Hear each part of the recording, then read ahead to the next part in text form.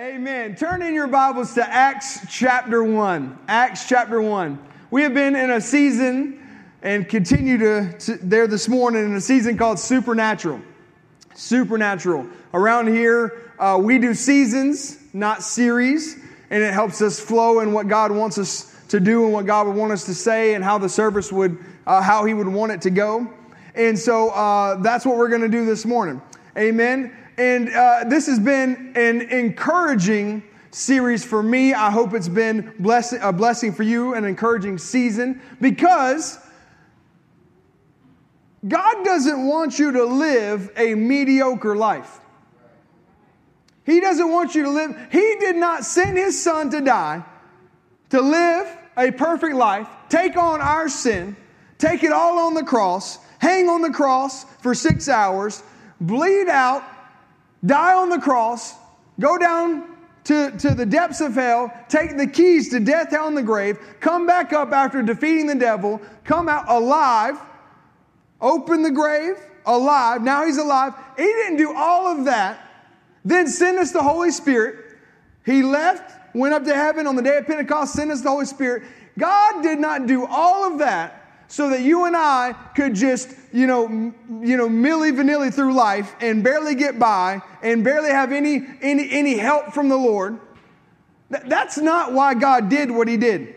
And I read this a few weeks ago. In John chapter 10, verse 10, it says what? It says, the thief comes to steal, to kill, and to destroy. But I have come that you may have life and that you may have it more abundantly. Everybody say this. I'm having you say a lot today because I feel like I'm trying to wake everybody up. Amen? All right, ready? Say this with me, and then I'm going to preach. Say, I serve a supernatural God. You sound good. Now say this. Say, I live a supernatural life. God wants me to have the supernatural.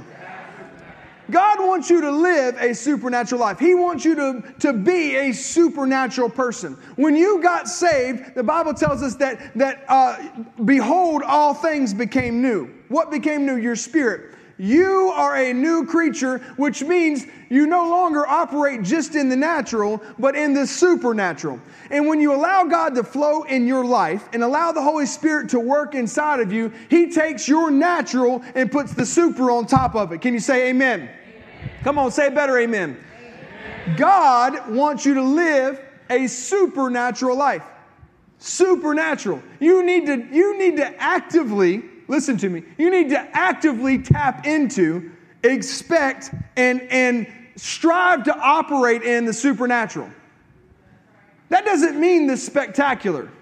Now, I'm setting my topic up today, so if you're hearing things I've said every week, just amen me for the third time. This is part 3. You can just amen me for the third time, because this is good for everybody to hear, even if you've heard it all 3 weeks. Amen. Thank you. Appreciate that. Listen, God will take your natural things and put the super on top of it. I said this Wednesday night in our time of prayer. It just came out of my spirit. I said, sometimes you have to look or close your eyes to the natural so that you can see the supernatural. We walk by faith and not by sight, which means I need to look for the supernatural, not the spectacular. I told the youth, don't look for Marvel, the cinematic universe, Iron Man, Thor type experiences. We don't live in that universe. We live in a universe where God sent His Son to die on the cross for us, to shed His blood so that you and I can have righteous standing with God Almighty. And that because I am righteous, the Holy Spirit comes in to live in me. And because He lives in me, then the Holy Spirit can flow out of me. When Jesus stood at one of the feasts, He stood up and He said, listen to me. Out of your belly will flow rivers of living water. And this He spoke. That's what the Bible says. This He spoke about the Holy Spirit because He had not come yet, the Holy Spirit, because Jesus had not yet been glorified. What's supposed to happen? Rivers of living water should flow out of me. Everybody say living. I don't mean to get on a soapbox, but on my soapbox. All right, ready? It frustrates me when I see people that are just, the Bible says living waters. And they put themselves in a box and limit their life. I'm talking about Christians. I'm talking about believers. Sometimes people that are even baptized with the Holy Ghost, believers, that have the Holy Spirit living inside of them, full to the point of overflowing, yet they take their life and box themselves into, well, this is all I'm going to be. This is all I can do. This is what I'm limited to. This is as much as I'm going to do. I'm pushing as hard as I'm doing what I guess this is what God would have me do. Just, I'm living paycheck to paycheck, sickness in my life, whatever it is. And they just accept it. If you listen to what the Bible says, this is a book, a manual for profitable living. That your life should be profitable. I'm not just talking about money. There's several things that I would rather have more than money. I'll take money too. But, it's not all about money. Profitable living. And he says living waters should flow out of you. You should be a beacon of life. You should walk around, and I'm talking theoretically here, spewing out life. The things that come out of your mouth should be life-giving. When you rub it up against, and I don't mean literally, rub up against somebody at work. You understand what I'm talking about? I'm talking about like when you interact with somebody, I can come across wrong. Some married people in here rubbing up against other people at work. Don't be doing that. Amen. Let me use a different terminology. When you interact with people at work, and you interact with them, and you have to talk to them, you have to deal with them, and they're negative, don't stoop down to their negativity. Don't drop down to their woe is me lifestyle. You are not a woe is me a believer. You're not a woe is me Christian. You're not a woe is me. You are the righteousness of God in Christ. You are a Holy Spirit-filled believer. You've got the Holy Spirit living inside of you. You've got something in you that other people don't have, and you should look different. You should smell different. You should act different. You should talk different. You should have a little fire that comes out of you every once in a while, and they say, ooh, I don't know what's gotten into them. They're all amped up today. Let me tell you what it is. It's the fire of the Holy Ghost, and it's shut up in my bones, and I got to...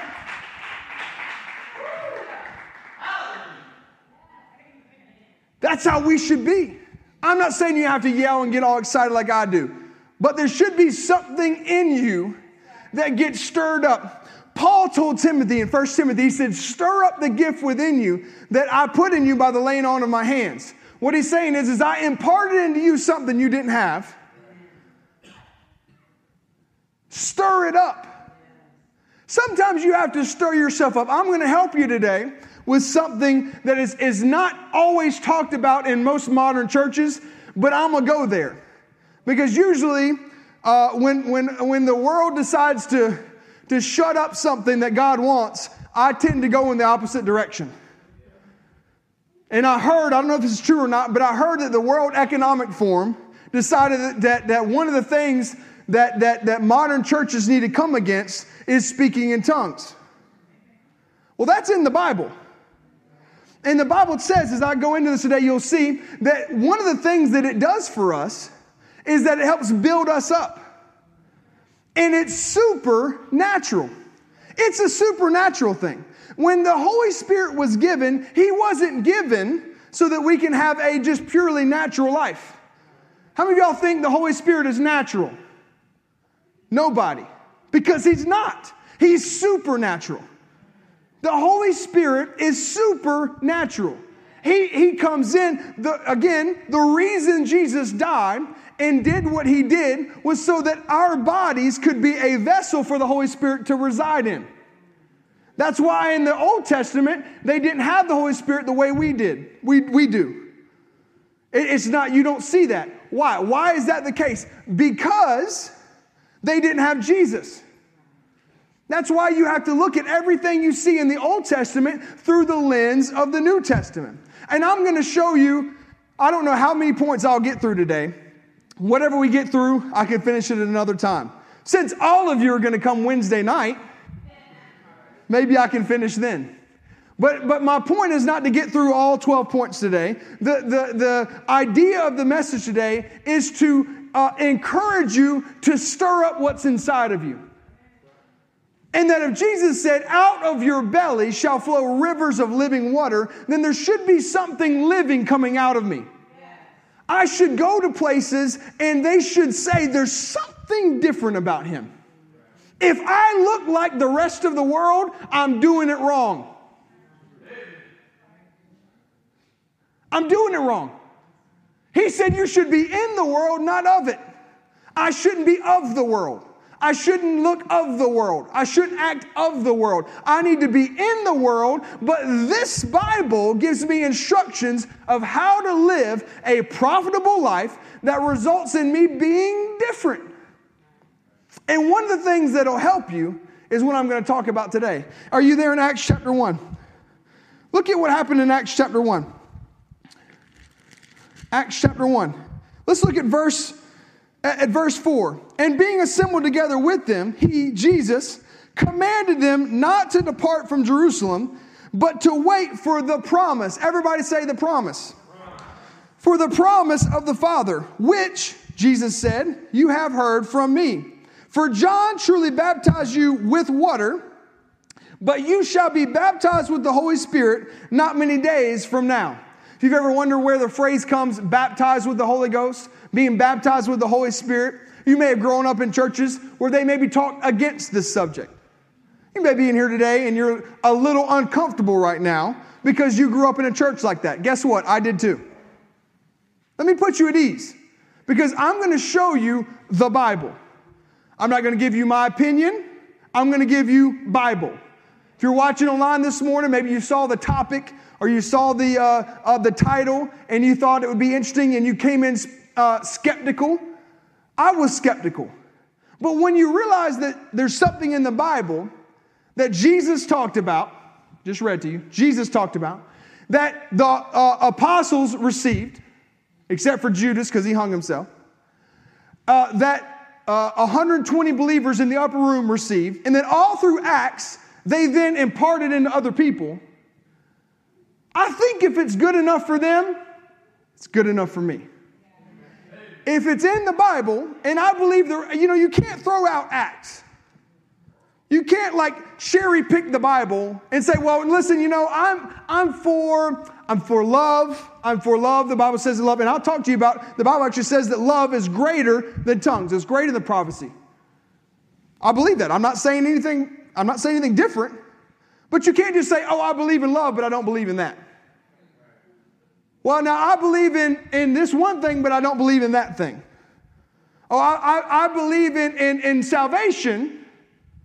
And I believe in everything in Romans, but I don't believe in those parts of Acts. I'm just not too sure. Well, just because you're not sure about if it's in the Bible and you believe the Bible, you have to believe all of the Bible. And this gift, look what he says. Jesus. I consider Jesus to be an expert in the Christian faith. If Jesus said it, I'm taking notes. If the letters are red, I'm good on it. You know what I'm saying? I believe it. I'm going to take that down as he knew what he was talking about. I'm a Christian. I'm not a Jew. I don't just believe in God. I believe in Jesus Christ. I believe he came to this earth. I believe he was who he said he was. If he said, I am that I am, he was that he was. Amen? And when he died, he was not just a man. He was very God and very man. I believe that. When he says something, I listen.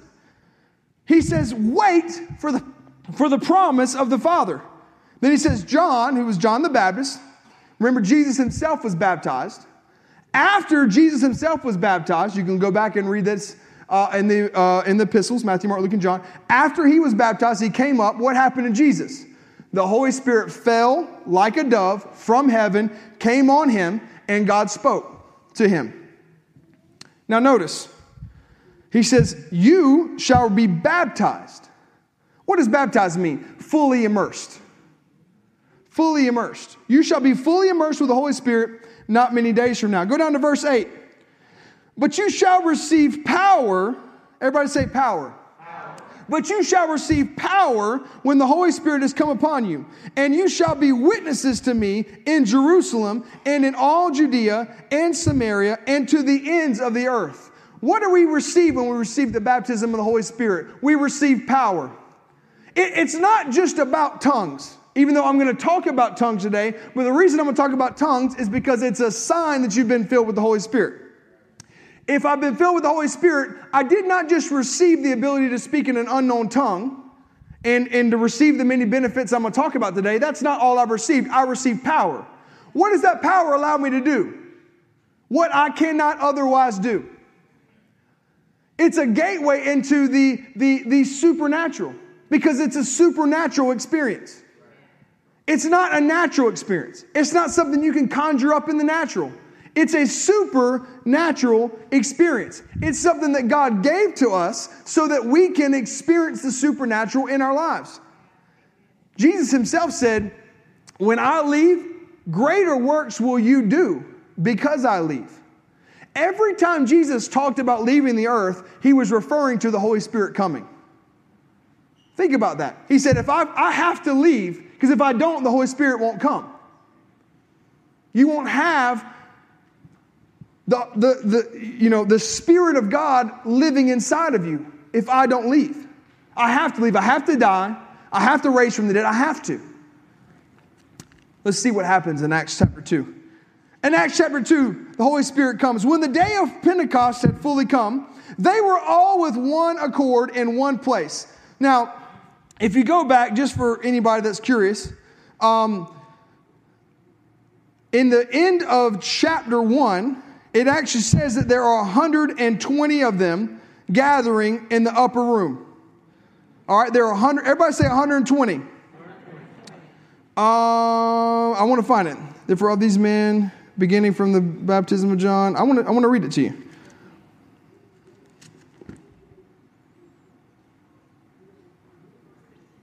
Is it 15? And in those days, Peter stood up in the midst of disciples. Altogether, the number of names was about 120. 120 were in the upper room. They waited because that's what Jesus had instructed them to do. Then in chapter 2, we'll resume in verse 2. And suddenly, there came a sound from heaven as of a rushing mighty wind, and it filled the whole house where they were sitting. Then there appeared to them divided tongues as of fire, and one sat upon each of them. It sat upon each of them, every one of them. There weren't any left out. And they were all, everybody say all. And they were all filled with the Holy Spirit and began to speak with other tongues as the Spirit gave them utterance. There you see, clear as day, this is supernatural. The Holy Spirit gives us the ability to speak in tongues. It's not something that I do on my own. It's not something that I conjure up. It's not something I'm going to make fun of and just babble on and on. It's not babbling. It's something that comes up out of my spirit and comes out of my mouth. It's a language that I do not know, but as you'll see, as we dive into this, you'll see it's a heavenly language. 1 Corinthians tells us we're not talking to men, we're talking to God. What is it? Look at the rest of this. As the Spirit gave them the utterance. Verse 5, and there were dwelling in Jerusalem Jews, devout men. It goes on to describe all the people that were there. They came out of this room so full of the Holy Ghost, the people there in Jerusalem thought they were drunk. And at the end of the chapter 2, Peter stands up, now full of the Holy Spirit, full of the power. Why does he have power? To be a witness. Everybody say witness. He has power that he didn't have before, and he witnesses to 3,000 people. 3,000 people were added to the church because of the power he received. Not just the tongues, but the power. Let's go on, because that's not the only time. Many, if you're like me and you believe in the Holy Spirit, believe in the baptism of the Holy Spirit, you hear that chapter a lot. But let's go over to chapter 8. Go over to chapter 8, verse 14. Acts chapter 8, verse 14. Now when the apostles who were let me back up for a second. Philip had just done basically like a crusade. It just had several people saved. He preached. Lots of people got saved. This is at the beginning part of the chapter. In verse 14, when the apostles who were at Jerusalem heard that Samaria, which is where Philip had gone, that they had received the word of God, they sent Peter and John to them. Now notice, they were already saved.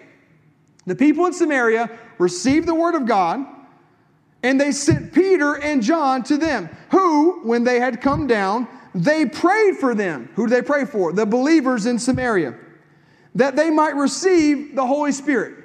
Now, for those that believe, there are people out there that believe that you receive all of the Holy Spirit you can receive when you're saved. There are people that believe that. I don't know how you get past this verse, and I'll show you more. I don't know how you get past that. Because Philip preached to them, they were saved. Then when the apostles heard it, they sent Peter and John to go have them be filled with the Holy Spirit. And I'll show you other examples. It's a subsequent experience. Is it required for salvation? I will say no. It's not required for salvation because Scripture doesn't instruct us that it is. But if Jesus, his death, burial, and resurrection, listen to me, this will help you. If Jesus' death, burial, and resurrection was God's gift to the world, what does John 3:16 tell us? That for God so loved the world that He gave His only begotten Son, that whoever believes on Him shall not perish but have everlasting life. God so loved who? Say it real loud. God so loved who? The world. That's God's gift to the world. God's greatest gift to the believer is the Holy Spirit. It equips me for what I'm doing. The Holy Spirit coming in, filling me, it equips me and gives me power for what I'm called to do. So God gave me salvation through Jesus. That's all I need to be saved. But if I want to be fully equipped for what I'm called to do on this planet Earth, on the time that I'm here, then I need the power of the Holy Spirit.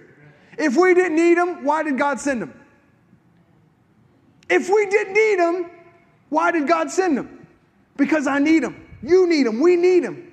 And so He says here, do you see that in verse 15? Who, when they had come down, prayed for them that they might receive the Holy Spirit. Now what? Verse 16, for as yet He, the Holy Spirit, there we see that Holy Spirit is a He. God the Father, God the Son, God the Holy Spirit. The Holy Spirit is part of the Godhead. It's not an it.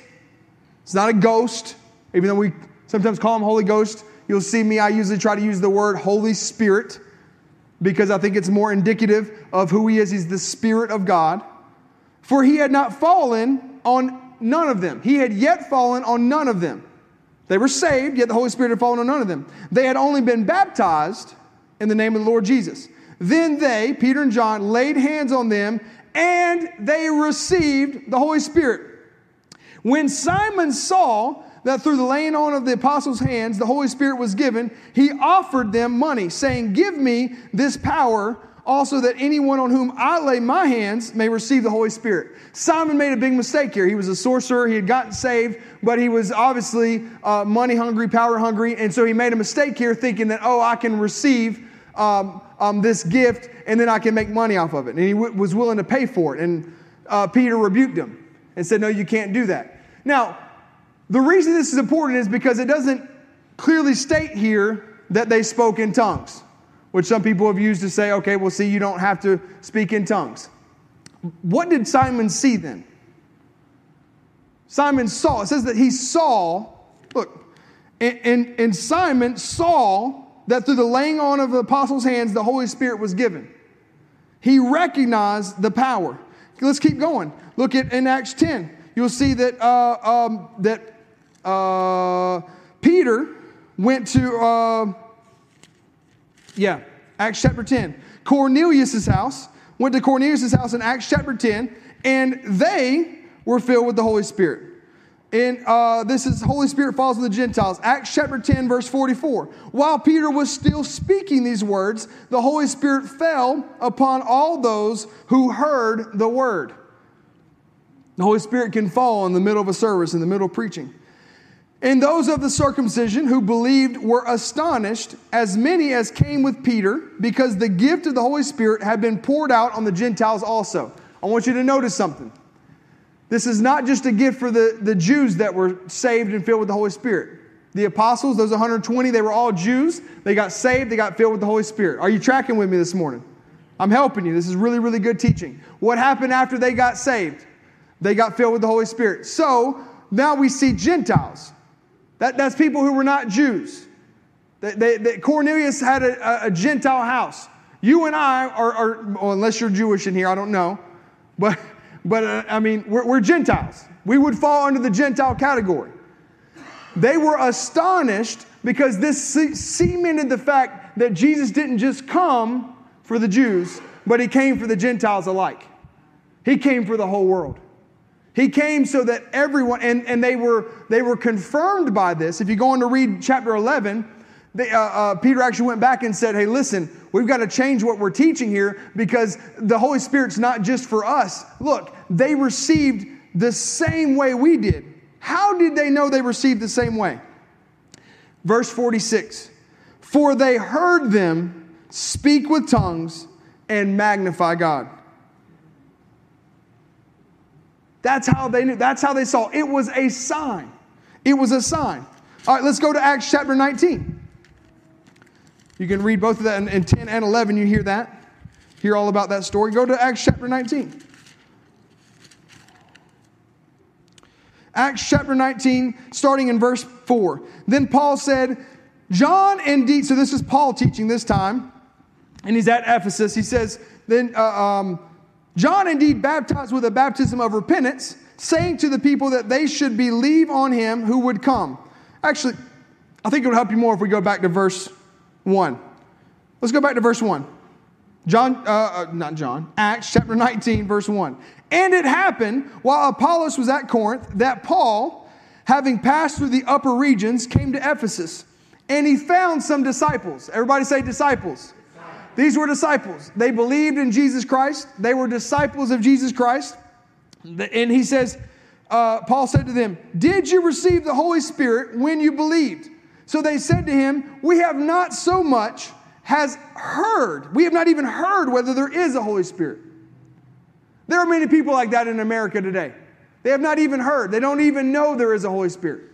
And we're talking about supernatural results, supernatural things that we want to happen in our life.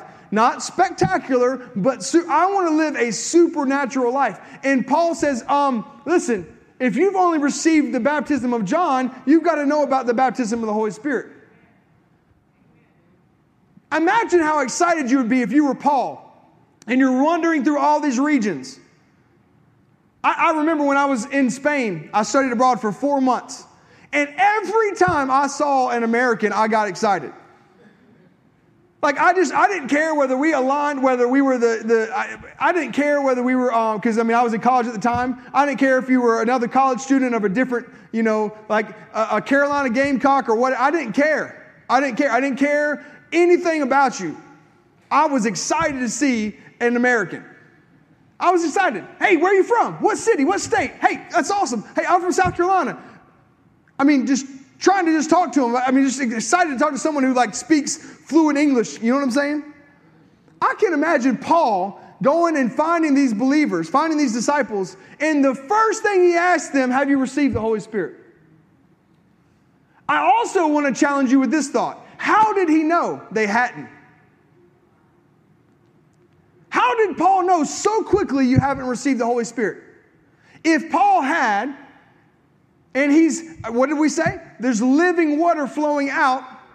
There's there's signs. I should look different, sound different. I'm not just any other, person who put on my social media profile that I'm a Christian, but I'm an actual Christian. I live it, walk it, talk it, believe it. If that's the case, he had to see in them there's something missing. There's something lacking. Now, Paul was also, this is Paul. So I'm not saying everybody goes around reading your mail. But Paul recognized that this was missing. So he says, John indeed baptized with a baptism of repentance, saying to the people that they should believe in Him who would come after John. That is, that they should believe on Christ Jesus. Verse 5. When they heard this, they were baptized in the name of the Lord Jesus. And when Paul, verse 6, notice, and when Paul had laid hands on them, the Holy Spirit came upon them, and they spoke with tongues and prophesied. Paul laid his hands on them. They received the baptism of the Holy Spirit. And what happened? They spoke with tongues and prophesied. They spoke with tongues and prophesied. I could also show you where Paul, the Bible says, Ananias laid his hands on Paul. This is also in Acts. I believe it's one of the early chapters. I believe Acts chapter 8, 9, or 10. I can't remember. What happened to Paul? Paul was filled with the Holy Spirit.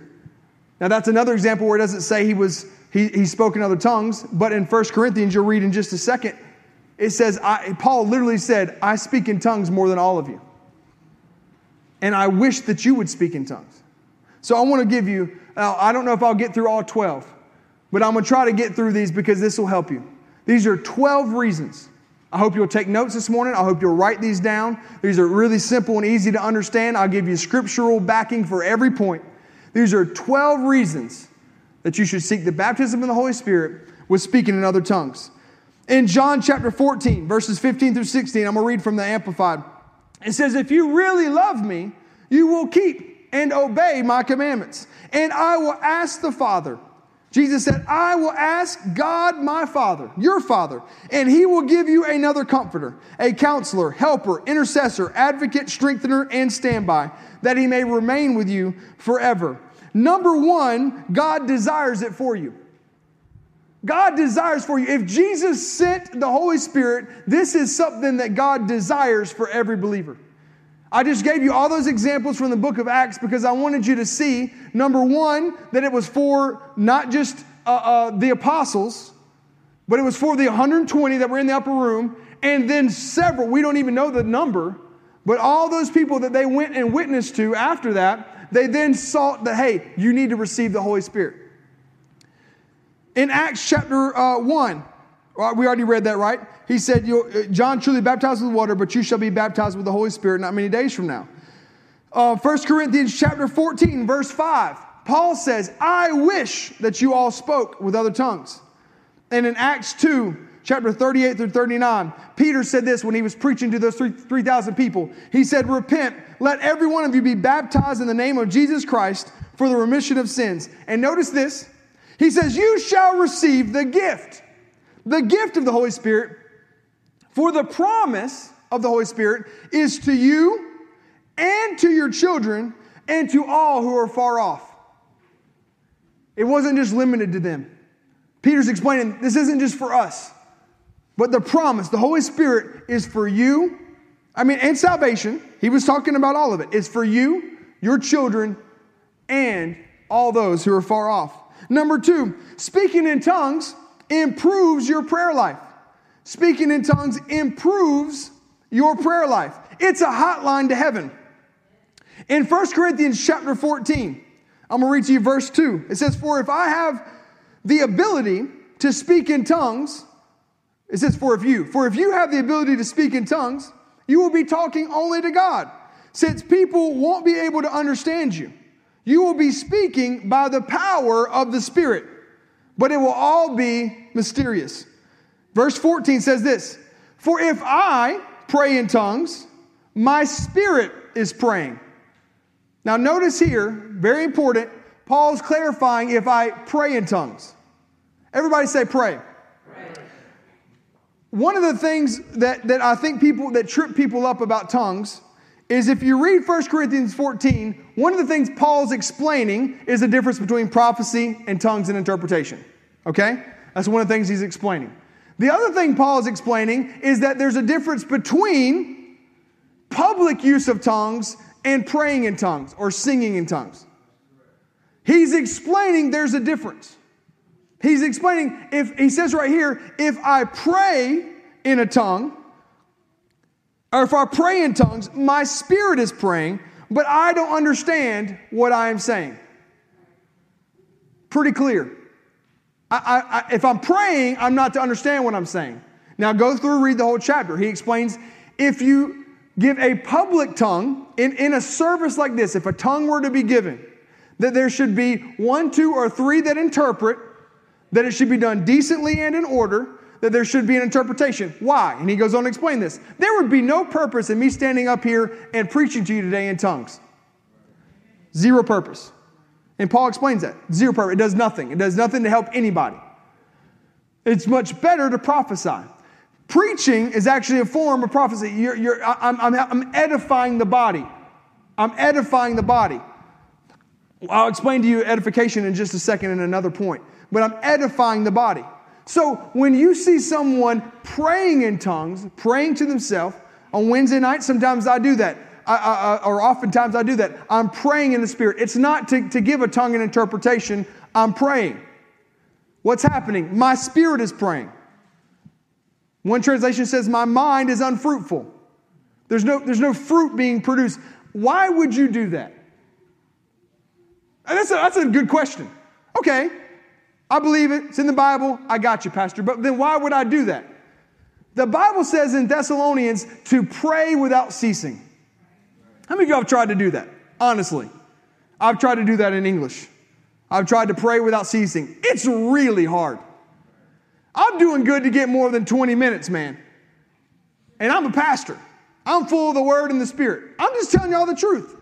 Maybe I talk too fast. I don't know. But I can pray it out in English, pray for my family, pray for my pastor, pray for our church, pray for you. If you've given me prayer requests, I can go through those, hit up some other things, maybe some current events, hit those up, pray for our government, pray for our president, pray for our governor, pray for our state, pray for our school board, because that's big for me.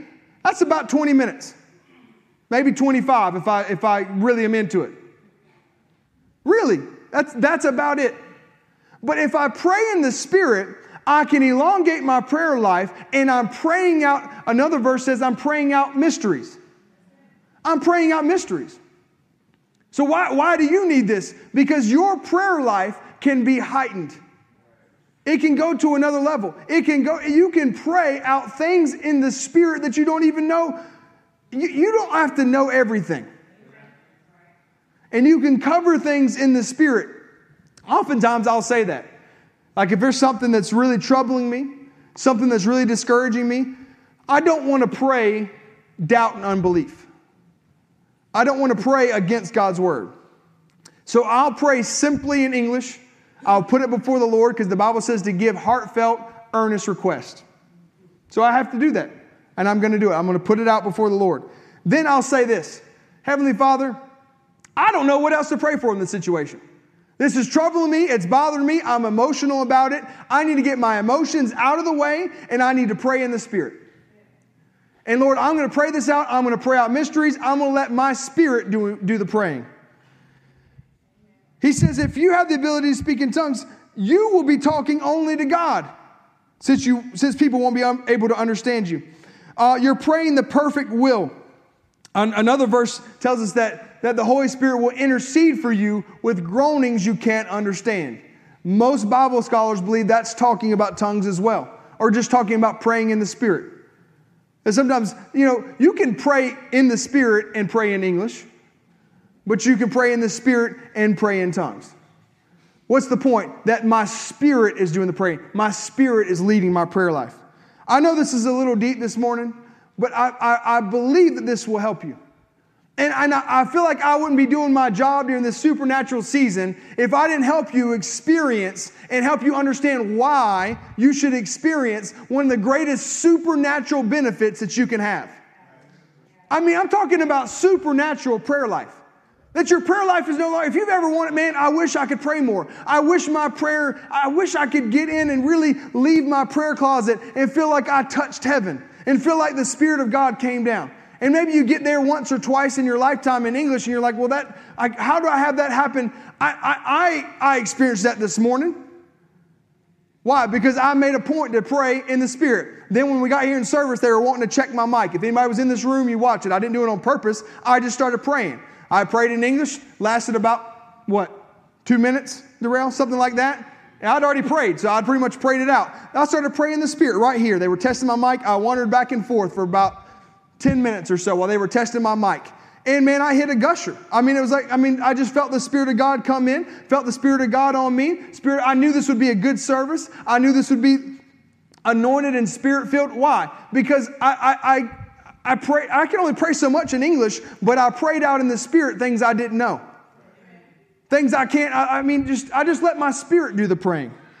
Number 3, this will really help you. Speaking in tongues edifies your soul. It edifies your soul. What does edify mean? Edify is to instruct or improve someone morally or intellectually or spiritually.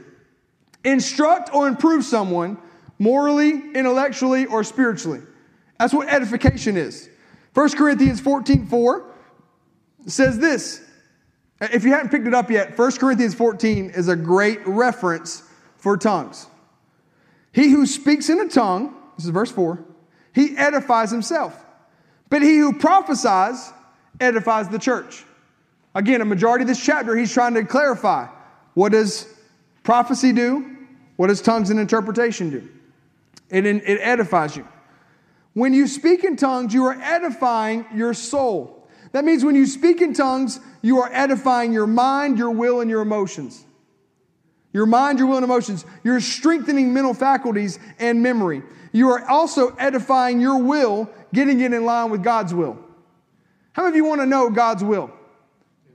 I want to know God's plan for my life. I want to know what when I pray in tongues, let me give you another scripture. I don't know if this is in here or not. Y'all might have to pull this one in. In Jude, the book of Jude, there's only one chapter, verse 20. Jude chapter 1, verse 20.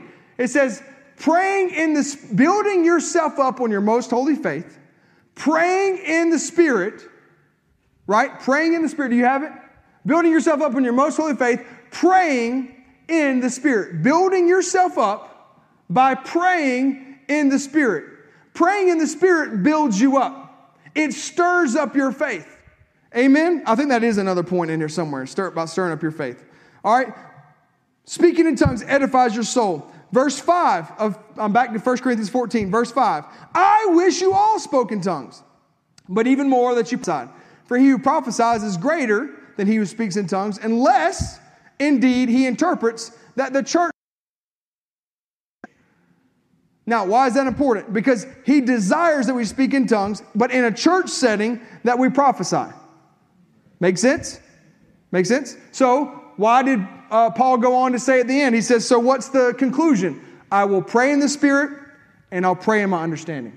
I'll sing in the Spirit, and I'll sing in my understanding. That's verses 15 and 16.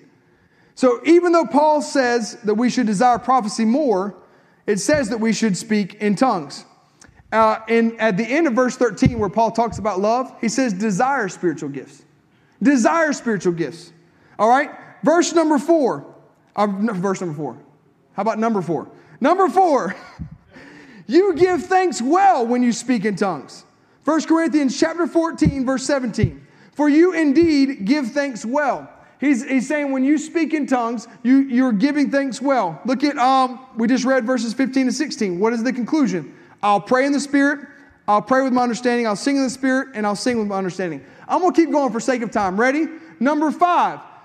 Speaking in tongues is a supernatural rest and refreshing.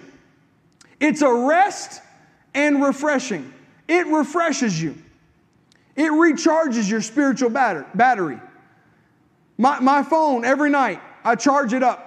Anybody else do that? You charge up your phone. You stick it in the socket and you say, hey, the battery's low on this, but in order for me to use my phone tomorrow, it needs some juice. When you pray in the Spirit, it will supernaturally refresh you. It will supernaturally restore you. Look at verse 21 of 1 Corinthians chapter 14. In the law, it is written, with men of other tongues and other lips, I will speak to this people. And yet for all that, they will not hear me, says the Lord. He's quoting Isaiah. If you read all of Isaiah 28, which he's quoting, it talks about stammering lips of another tongue. This is a prophecy from Isaiah. And the whole point is, he says it in verse 12, you may cause the weary to rest, and there will be refreshing. Jesus, I'm going to say this. Jesus is our Sabbath. What's Sabbath? Rest.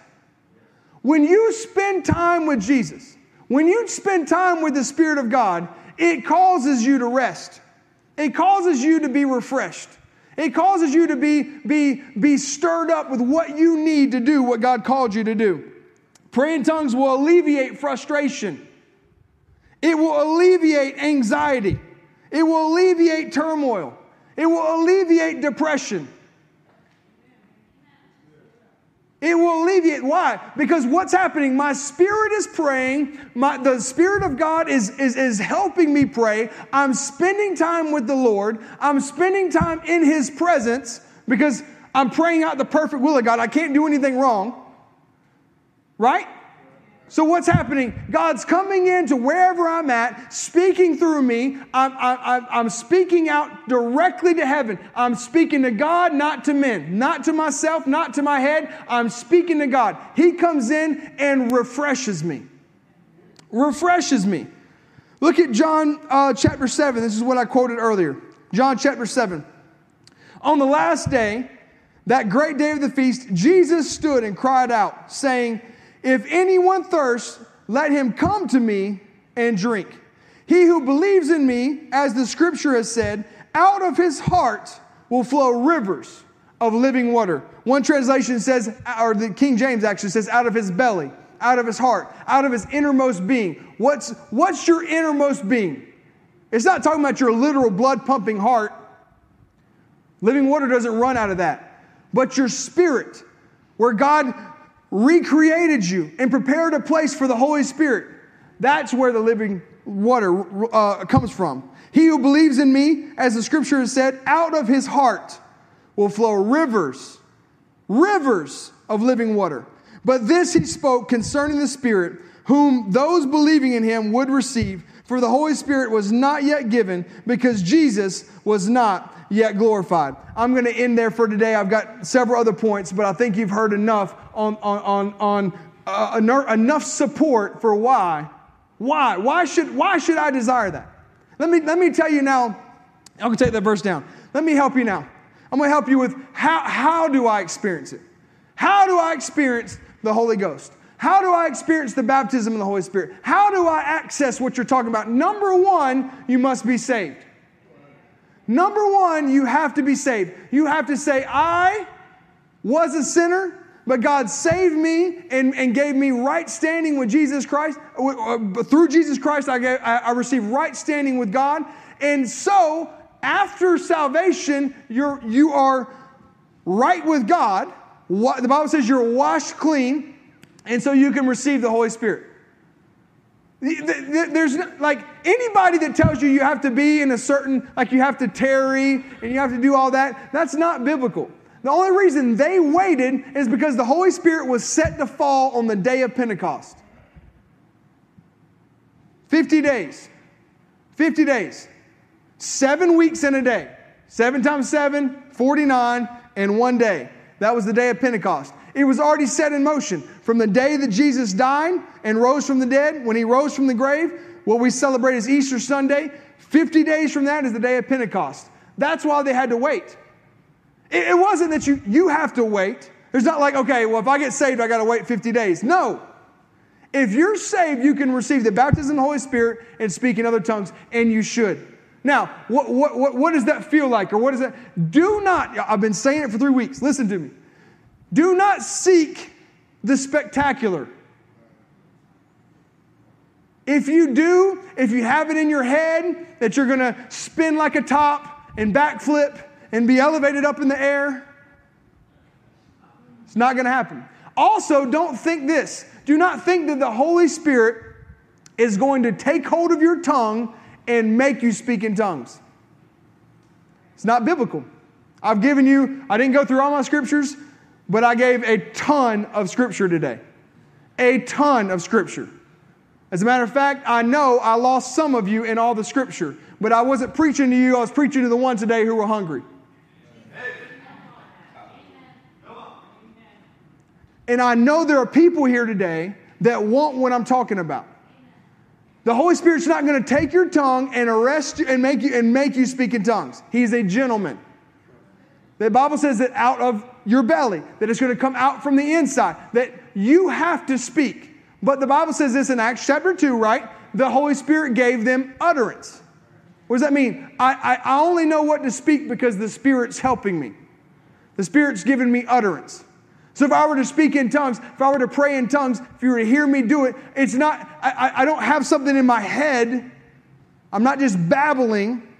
It's coming out of my spirit. Amen? So, number one, what do you have to do? You have to ask. You have to ask. Jesus, while he was still on this earth, he made it super clear. He said, if you being a heathen, if you being evil, actually is what he says, if you being evil know how to give good gifts to your children, how much more will the Holy Spirit give you, or how much more will my Father give you the Holy Spirit if you ask him? You let him play a little bit. How much more will my Father in heaven give you the Holy Spirit if you ask him? How much more? He's saying, if you know, just bring him down a little bit. If you know how to give good gifts, my Father knows how to give. My Father knows how to give an even better gift. A gift that will bless you all the days of your life. A gift that will bless your life better than you have salvation, and one day when you die, you will go on to spend eternity in heaven. But while you're here on earth, let the Holy Spirit equip you. Let the Holy Spirit give you power. So what do you have to do? Be saved. Then you have to, number one, you have to ask. Number two, you have to be open. You know, if you've received, like I said, I grew up, I received teaching. They weren't really like adamantly against the Holy Spirit or whatever, but they weren't for it. And so it was like this misnomer teaching, like they just weren't really sure how to teach on it, so they taught against it by not teaching on it. Does that make sense? You might have grown up like that. Don't believe something that's contrary to the Bible. I gave you as much scripture as I could today in a sermon that was probably a little too long, but I was trying to help you today. That you need the Holy Spirit. And that all you have to do is ask. And that whatever, whoever told you that there's some hoop you have to jump through to get it, they're wrong. It's not in the Bible. All you have to do, the only hoop is be saved. That's it. Be saved. You don't have to tarry. You don't have to wait. Just ask him. Now, I'm going to close the service and dismiss. But we're going to keep this atmosphere right here. We're not going to play y'all hear me at the back? Y'all hear me? We're not going to play the upbeat music and all that. Keep this music going. And I'm going to pray for anybody who wants the baptism of the Holy Spirit this morning. I'll pray for you. The Bible says that they laid hands on them and they received the Holy Spirit. I'll do that today. Amen? I'll do that with you. If you don't want to do that, and I know there are people like this because it happens, I don't know why this happens to me all the time, but it does. Must be part of my ministry. I don't know. But I'm just flowing in whatever God told me to do. But since I used to preach to young adults, I would have people tell me, I went home and I got on my face before the Lord. And I asked him to fill me with the Holy Spirit and started speaking in tongues. In my car, on my floor, in my bedroom.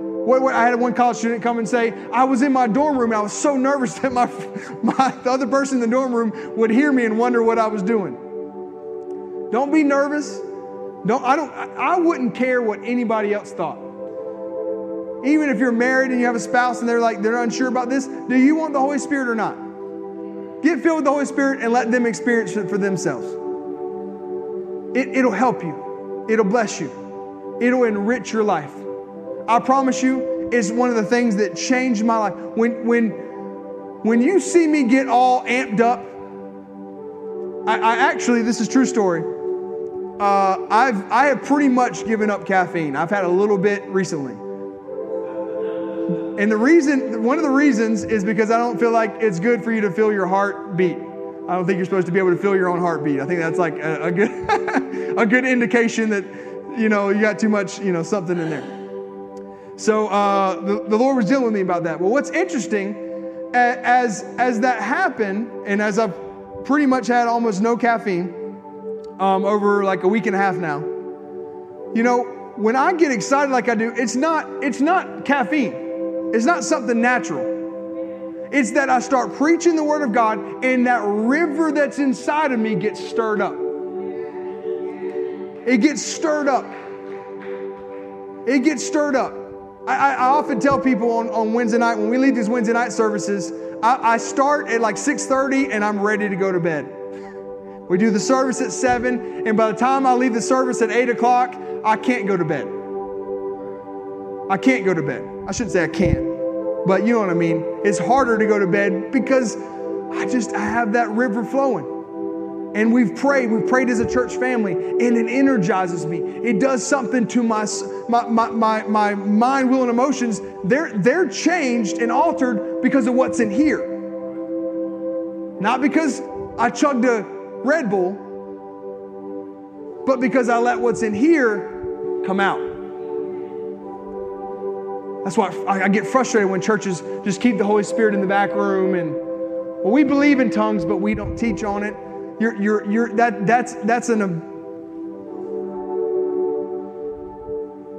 Why would you do that? Why would you keep that, have that gift in your life and keep it from people? Why would you have a gift and not share it with anybody? This has changed my life. I pray better because I'm filled with the Holy Spirit and I can pray in other tongues. I flow in the supernatural in my life, not because I'm some spectacular person or I have some. I promise you, I'm as plain as any other man. But I let the Spirit of God do what He's supposed to do. And I let Him move in my life, and I'm a better father because of it. I'm a better husband. I'm a better pastor.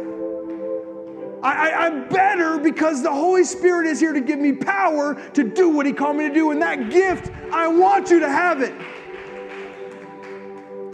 I want you to have it. I don't want you to leave here today. If you're like, I want that gift, I'll pray for you today, and I believe the Holy Spirit will come in and fill your life. The first thing we need to do is make sure everybody's right with God. Stand up on your feet. I want to give you an opportunity to accept Jesus as your Lord and Savior. If you've never done that, here's your moment. If you want the Holy Spirit, this is the first step.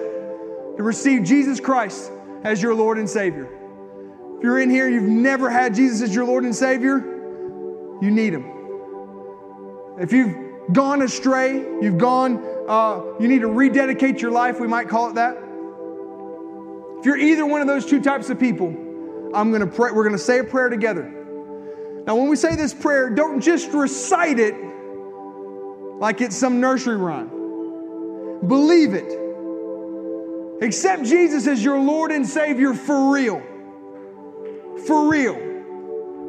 Let Him come in and change your life. What happens? Your spirit is made new. And you'll say, you know what? I don't want to do, some people are so concerned, like, well, I just need to get my life right before I get saved. No. Get saved and God will help you get your life right.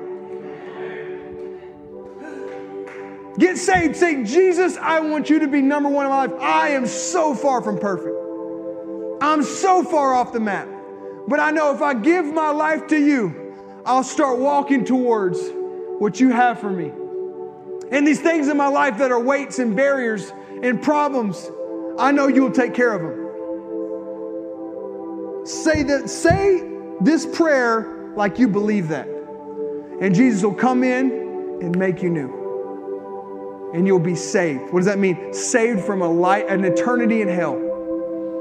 Saved from eternal damnation, eternal darkness. And you'll spend eternity in heaven with me and with every other believer on planet Earth, worshiping God for eternity. Then you can ask the Holy Spirit to fill you up. And it's a simple thing. Simple thing. Just ask Him, fill me up. And out of your belly will flow rivers of living water. Your life will be different. You'll be ready for the baptism of the Holy Spirit. Every head bowed, every eye closed. If you're one of those two types of people, I'm asking you to signify yourself to let me know, because we have material. I have a Bible and have stuff that I want to give you. I have little books that'll help you, and we have them in the back ready to give them to you. So I'm not asking to embarrass you or put you on blast, but if that's you today and you want to be saved, you want to rededicate your life or accept Jesus Christ as your Lord and Savior, raise your hand right now and let me know. Let me know.